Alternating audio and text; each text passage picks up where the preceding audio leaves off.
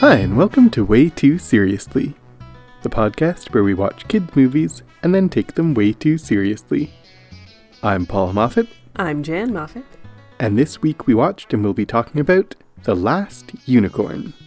Jan, do you want to tell us a bit about this movie? I sure do. The Last Unicorn is a 1982 film. It is Japanese-American animated fantasy about a unicorn. It is based on the novel written by Peter S. Beagle, and it stars the voices of none other than Mia Farrow, Alan Arkin, Jeff Bridges, Tammy Grimes, Robert Klein, Angela Lansbury, Christopher Lee, and Renee Auberjonois, as well as a few others. Auberjonois. Okay, I cannot get his name right. You know, Odo. I met him in real life. Odo and the chef from Little Mermaid. Yeah, that is his greatest role of all. That is his greatest role of all. Okay, it was directed by Arthur Rankin and Jules Bass. Hey, I think I've heard of them as a team. I think I have too. Will you tell us a little bit about the plot of The Last Unicorn? I will do my best. I was getting sick as we were watching this movie, and I was hallucinating. That's helpful. And the movie itself is not unlike a fever dream. So, if I start describing things that you don't think actually happened. Okay, I'll let you know. I'm recovering now from this sickness, so you may hear that in my voice, oh gentle listeners. So, The Last Unicorn is the story of a unicorn who hears from a butterfly that hears from hunters that she's the last unicorn, and hears from a butterfly that a red bull has driven all the unicorns away and erased their footsteps. So she goes in search of the unicorns, and along the way befriends Schmendrick, an incompetent magician, and Molly Grew, the companion of this world's version of the real life version of Robin Hood, which I guess makes her like the fictional real life Maid Marian counterpart, basically. They go to the castle of King Haggard, not Hagrid, who commanded the Red Bull to capture all the unicorns because seeing unicorns in the ocean makes him happy. Meanwhile, Schmendrick, the Red Bull, is trying to catch the last unicorn, and Schmendrick transforms her into a woman, and she falls in love with Lear, but then turns back into a unicorn and rescues all the other unicorns, but she alone, of all the unicorns in existence, now knows how to feel regret, because she isn't ever going to marry Lear because she's a unicorn again. Right? That is the story of The Last Unicorn.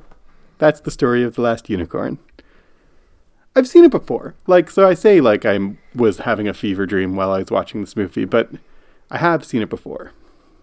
When I was young, though. Mm-hmm.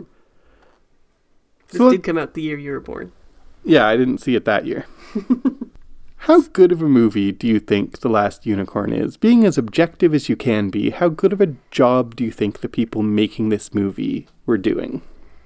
It's complicated to judge this movie objectively when it's so old, even though we've done lots of old movies before. Mm-hmm.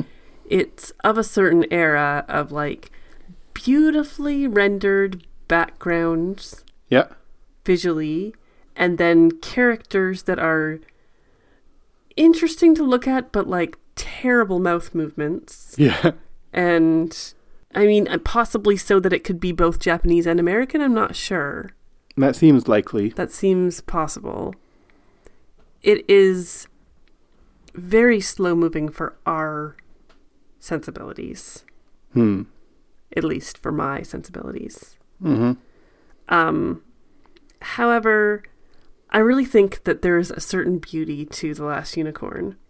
Yeah. That still remains, and the animation, despite its hiccups, has a real beauty to it. And I think that's where it most succeeds. What do you think?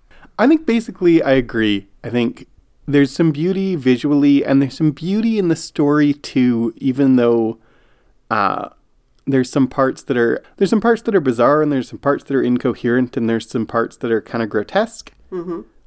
But there's also, in the incoherency, like a sense of mystery and beauty where I feel like the experience of watching it that is not only mine is watching it and feeling like there's something here.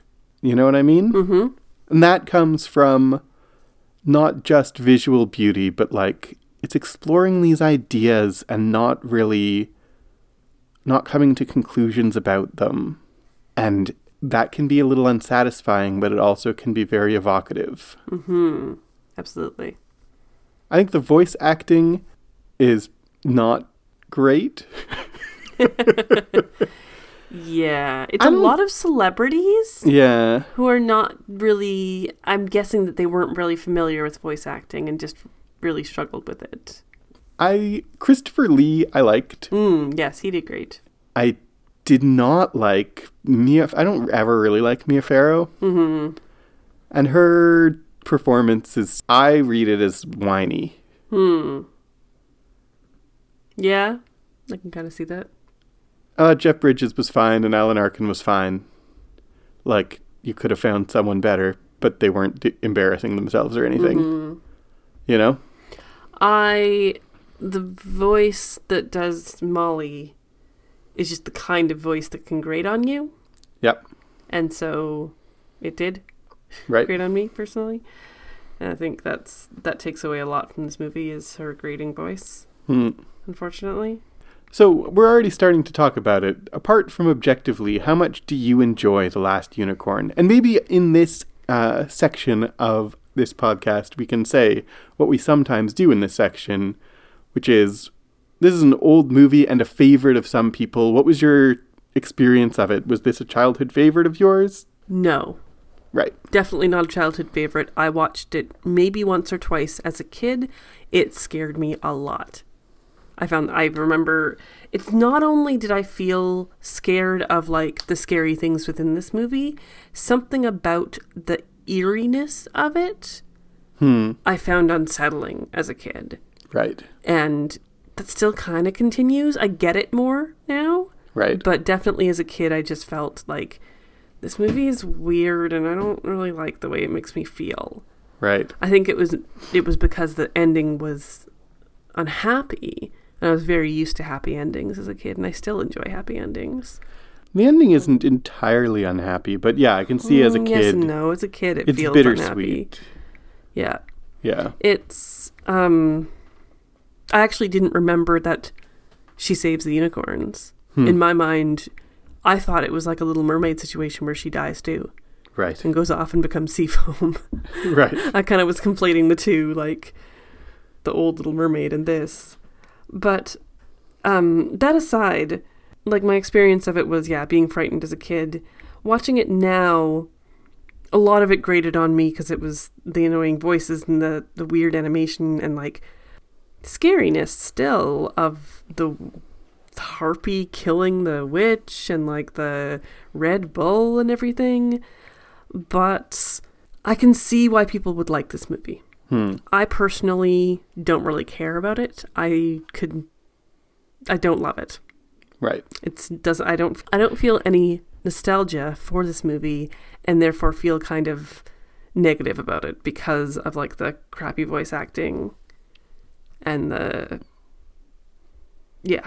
right. and the kind of uncomfortable way it still makes me feel. How about you? What was your history with it? What do you think of it now? Like you, this was not a movie that had a big presence in my childhood at all. Mm-hmm. So people have nostalgic, fond feelings about this movie, and I don't. I watched it once as a kid. As a kid, I kind of found it boring. Mm-hmm. As an adult, I found it less boring than I did as a kid. I liked it more than I did when I was watching it as a kid. Mm-hmm. I liked it more than my memory of it.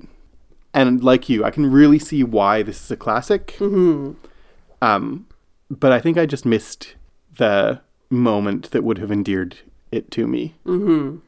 Or me to it. Yeah. However that phrase goes. Yeah. Endeared it to me. Yeah. I always felt like she was so sad. Yeah, she Like, is. as a kid, I feel like, like she's just this sad unicorn this whole time. And I don't want to watch someone be sad, even now. That's one of the things I think that is what's its appeal, though. A lot of kids' movies, like, we tend to watch for the show, and we tend to choose and curate for our kids as much as we're able to good movies. Mm-hmm. If you look back over our movie ratings, we rate things good more often than we rate them bad, and that's because if we know a movie's bad, we don't want to watch it. Mm-hmm. So all the ones that are bad are ones we're surprised are bad, because we just don't want to sit and watch a bad movie with our kids, right? Yep. But lots of movies come out, right, in a given year. Lots of kids' movies come out, and a lot of them are bad. Mm-hmm. And a lot of them are bad because they're emotionally shallow. Yes. And there's other ways to be bad, but even good kids' movies or medium good kids' movies tend to be emotionally shallow. And you're used to happy endings, and you're used to characters who are happy all the time, and that, a fuzzy little bunny who faces obstacles that he overcomes because of his adorableness and confidence or whatever. And one of the things I think that makes this movie so appealing is that it's not that. Yeah. Right? It hits a very different emotional register. So I can see the appeal. I just have other sources of that emotional register. Mm-hmm. I'm not in need of melancholy in my fiction. I get it other places, mm-hmm. right? But I could see if you were a kid who had only ever really seen saccharine movies, and then you saw this, it would speak to some part of your soul that had not been spoken to. Mm-hmm. You know what I mean? Absolutely. And it sounds like you're getting into some serious territory, so let's just get into the way too serious portion of our show. Let's talk a little bit about that emotional depth with this movie. Do we want to expose our kids to this kind of melancholy, sadness, destruction of a species thing? Yes. Yes. I think for sure. I think kids it is good for their emotional development that they are exposed to and experience a full range of human emotion. Mm-hmm. Right? And you said two things that I think are both, I say yes to both of them. And one is to this kind of emotional melancholy. I think that kids feel melancholy whether you give them an outlet to express it or not, mm-hmm. because they're human.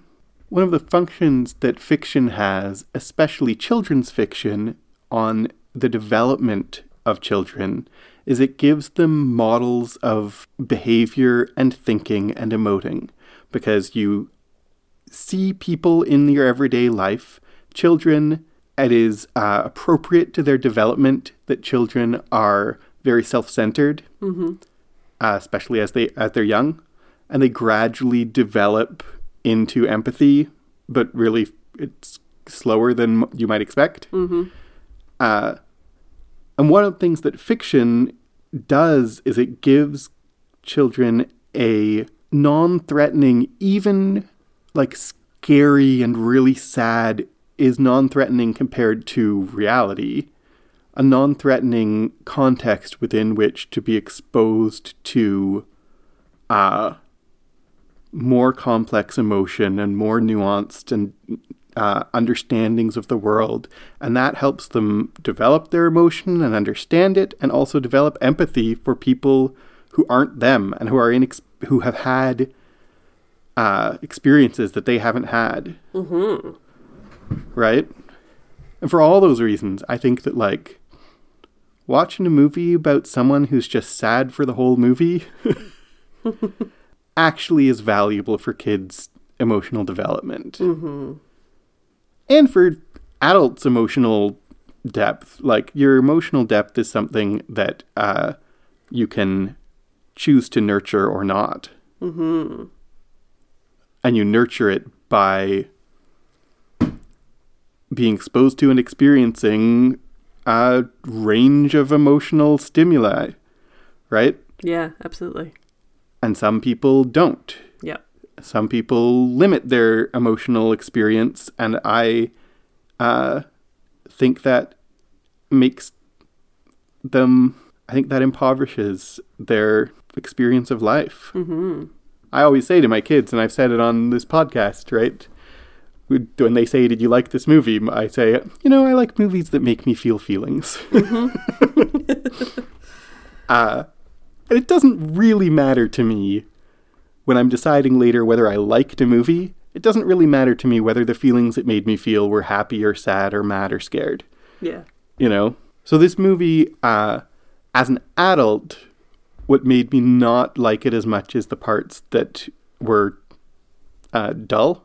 Mm-hmm. But the parts that were strange and eerie and melancholy, I can see the appeal of that. And I liked that. Mm-hmm. I like it for the kids, too. Mm-hmm. The other thing you said is about the destruction of an entire species. Yes, exactly.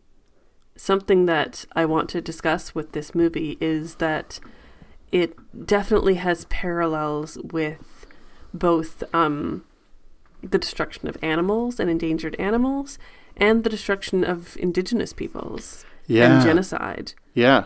And this idea, for a movie that came out in 1982, it was kind of on the end of this idea of when you find the last animal, you want to kill it instead of preserve it.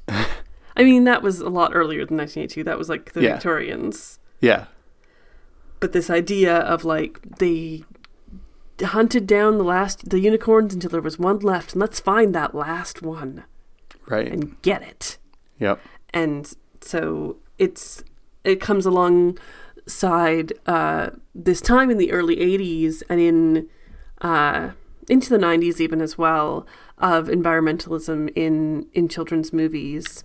Yep. That today is a lot more controversial, unfortunately, because somehow it's a political divide instead of, So this, I think of Fern Gully as well, is one of those movies where they're talking about environmentalism. They're talking about preservation of life and of a species.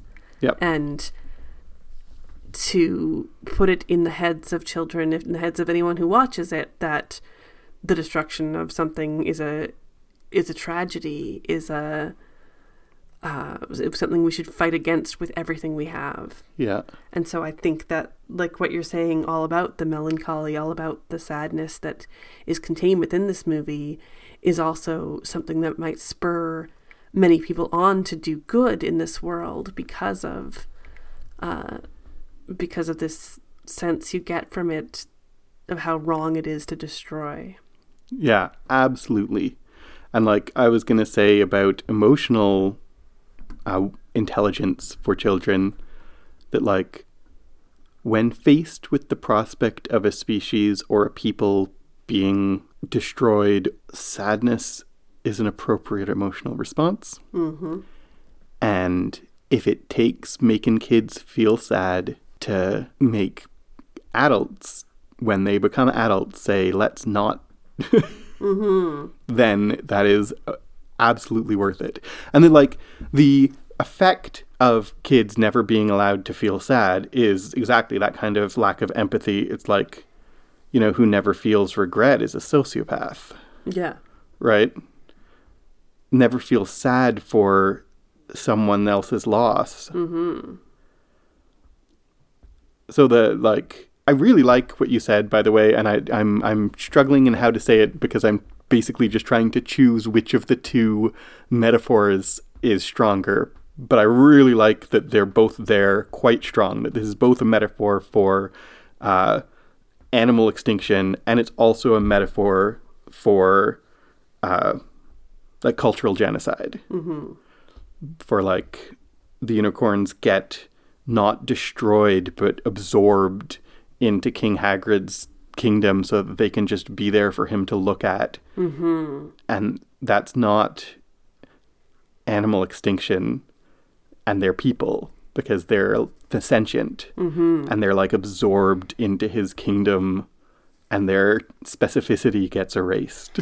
And it's because it makes him happy. Yeah. Even though, frankly, he's not a happy person at all. No. He's a very unpleasant, unhappy dude.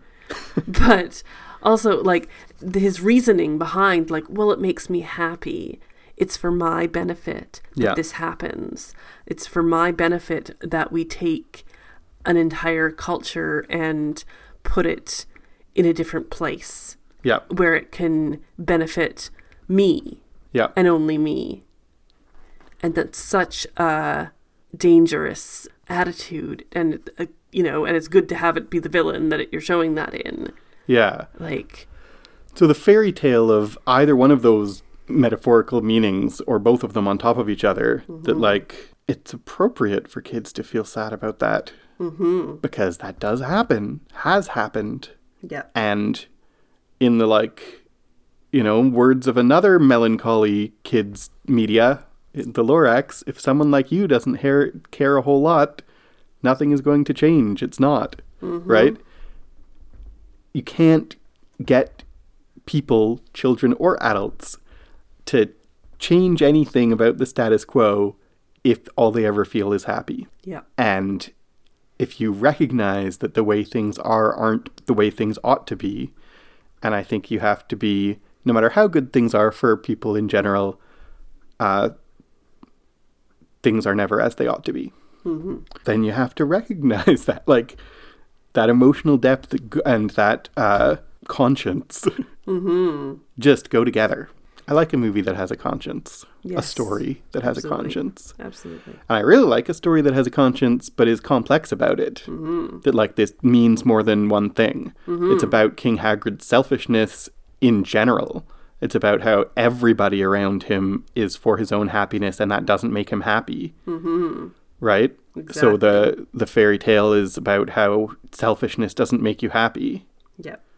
It's about the precariousness of the natural world and how things aren't forever and you can just destroy them and then they're gone.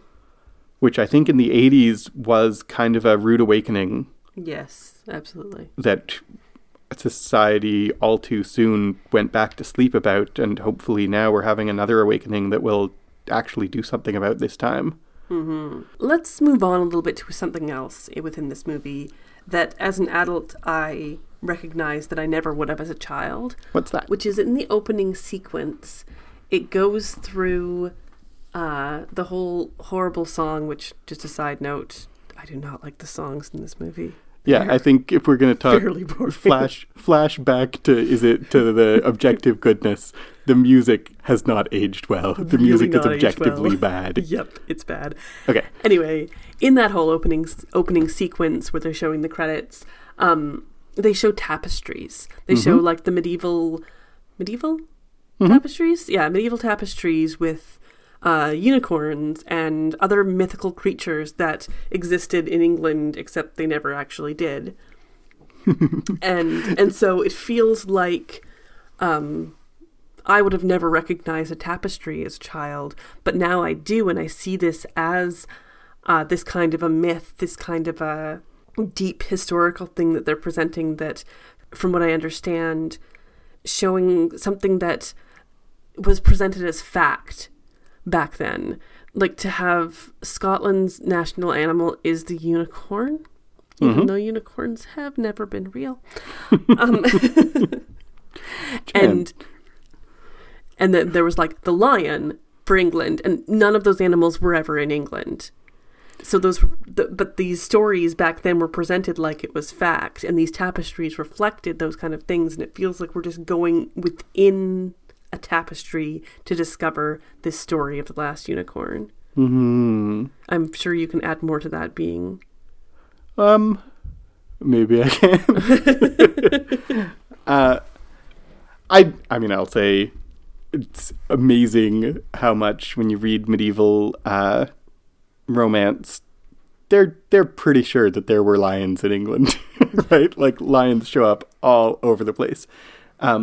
It's very interesting, though, how one of the things that happens in this movie that I already kind of alluded to is they meet Captain What's-His-Name and his merry men, who are the real-life version of Robin Hood.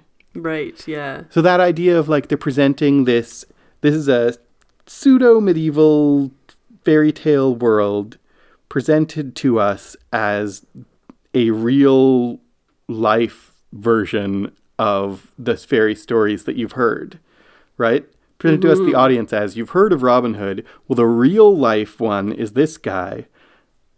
And that's an interesting device here, too, for sure. Yeah.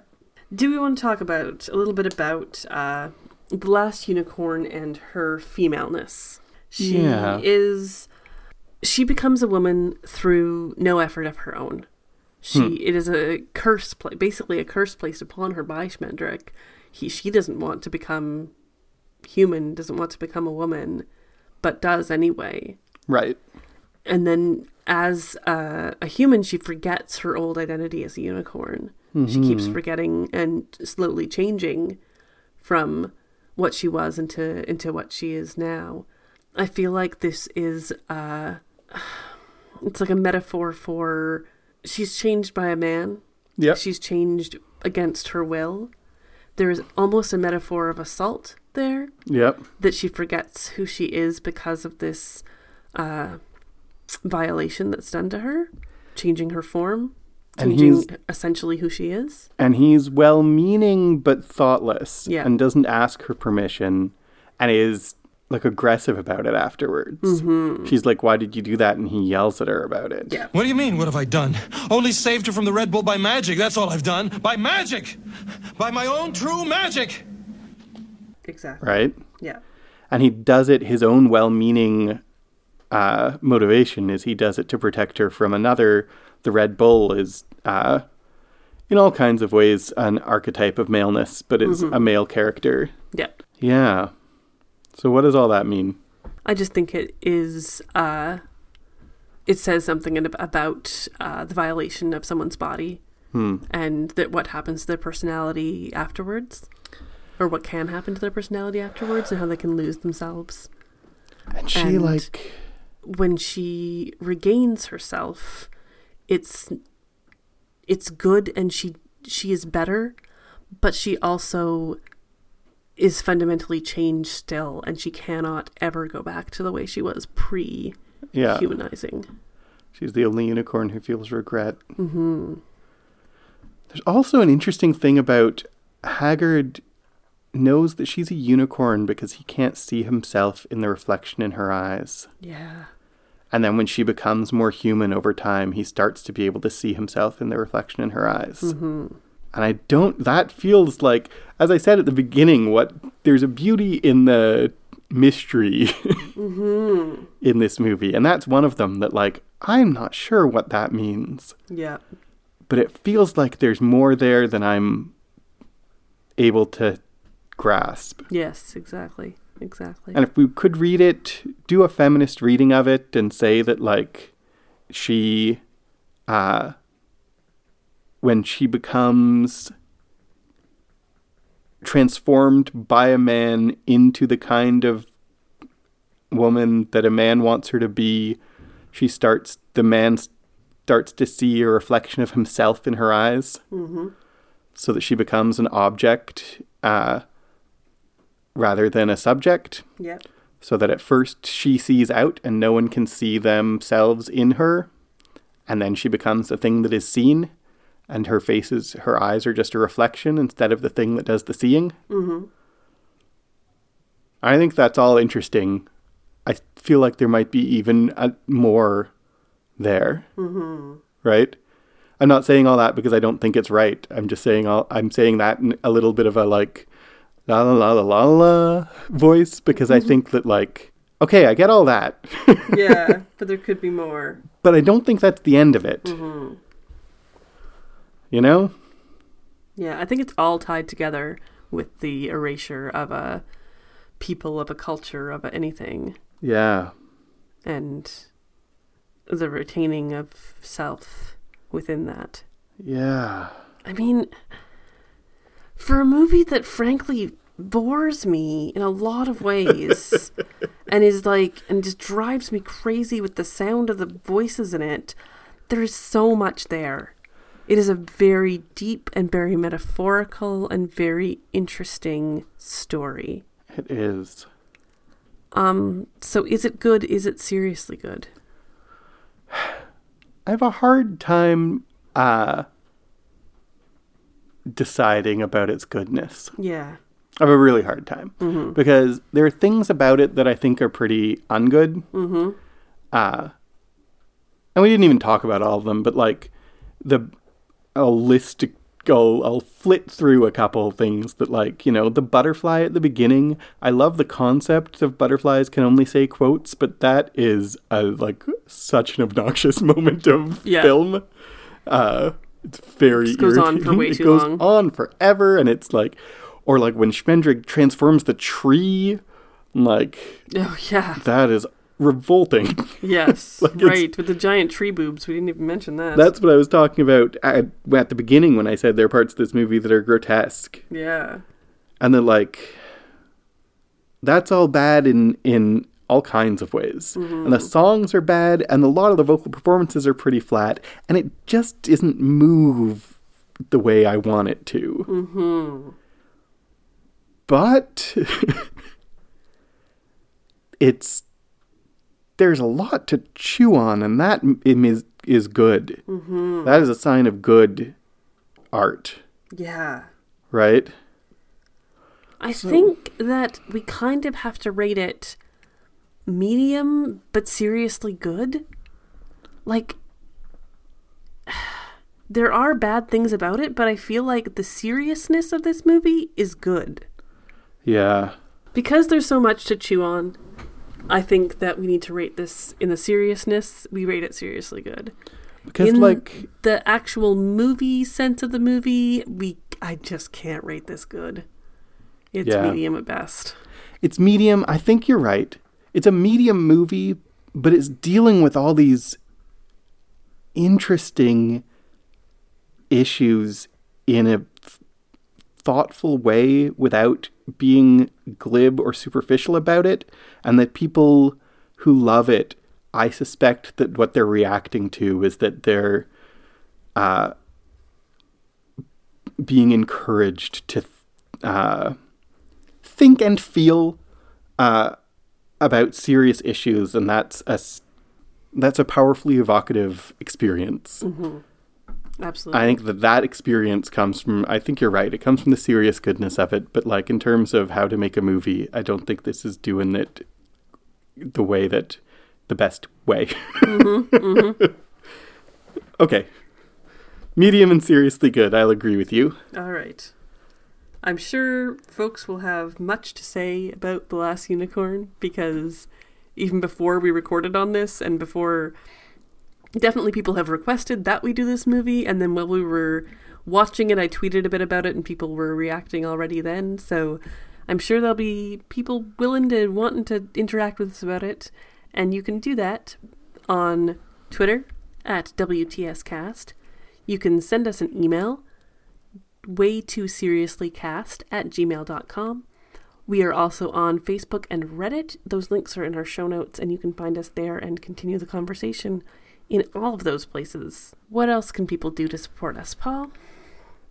You can rate and review this show on Apple Podcasts. That would be fantastic and warm our hearts to the very bottoms. Warm our bottoms to the very heart. Something like that. You can support us on Patreon at patreon.com/clockworkscast, where for $1 a month or as much as you would like to give, you can support our podcasting, help us to do it and do things like buy this movie so that we can watch it. I've been Paul Moffat. I've been Jan Moffat. And I am Schmendrick I don't know what to do. I was in a fever dream this whole movie. This movie was a fever dream. Is the movie still happening? I think it's over now.